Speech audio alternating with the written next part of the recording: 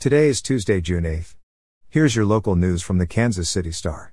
Kansas City will see a mix of sunshine and cloudy skies today as temperatures reach into the mid-80s. Possible thunderstorms are expected in parts of the area. Night temperatures will dip into the lower 70s. Here's today's top story. 6 months after promising to address systemic racism within the Kansas City Fire Department, city officials have reached a labor agreement with the firefighters union that addresses some of the concerns raised in a Kansas City Star investigation that documented the discrimination black and female firefighters face within the department. The department's proposed contract with Local 42 of the International Association of Firefighters would end a practice that often excluded black firefighters from choice assignments at busy fire stations when white firefighters short-circuited the seniority system. Chief Donna Lake initiated a temporary ban on that practice of trading assignments without regard to seniority after the Stars series described how many largely minority neighborhoods were served by nearly all white fire crews. The new contract would make that change permanent. Other key elements of the contract include creating the new position of Diversity and Recruitment Officer, whose main job would be to make the department better resemble the community it serves.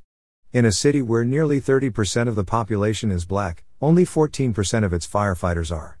Blacks represent an even lower percentage at the higher ranks, in part due to a promotional system that in multiple court cases has been accused of being racially biased. In crime news, former Chiefs assistant coach Britt Reid will be allowed to drive while he awaits trial on a charge of driving while intoxicated, but with a device installed in his vehicle to test his blood alcohol content. During a bond review hearing Monday, Jackson County Judge Jessica Agnelli said the initial no driving condition was, quote, mistakenly added to Reid's bond conditions. On February 4, Reid struck 2 cars on the side of an entrance ramp along Interstate 435, near the team's practice facility, according to prosecutors. The crash injured 2 children, including 5-year-old Ariel Young, who suffered a traumatic brain injury. He was driving 83 miles per hour 2 seconds before the collision, according to prosecutors, who also alleged that he had a serum blood alcohol content of 0.113 about 2 hours after the crash. The legal limit is 0.08. In more crime news, Kylr Yus, who was convicted of killing 2 young women and dumping their bodies in Cass County, was sentenced Monday to spend life plus 15 years in a Missouri prison, a judge ordered.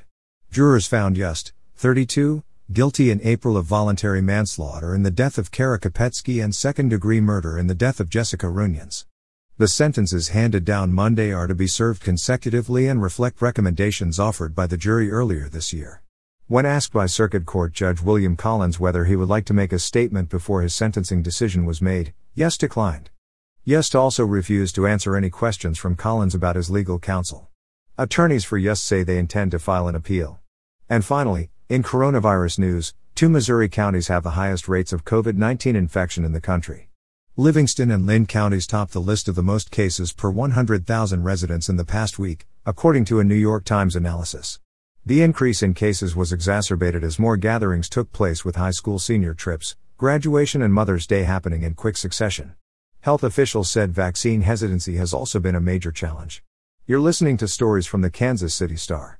Find us at kansascity.com to read more about these stories and others.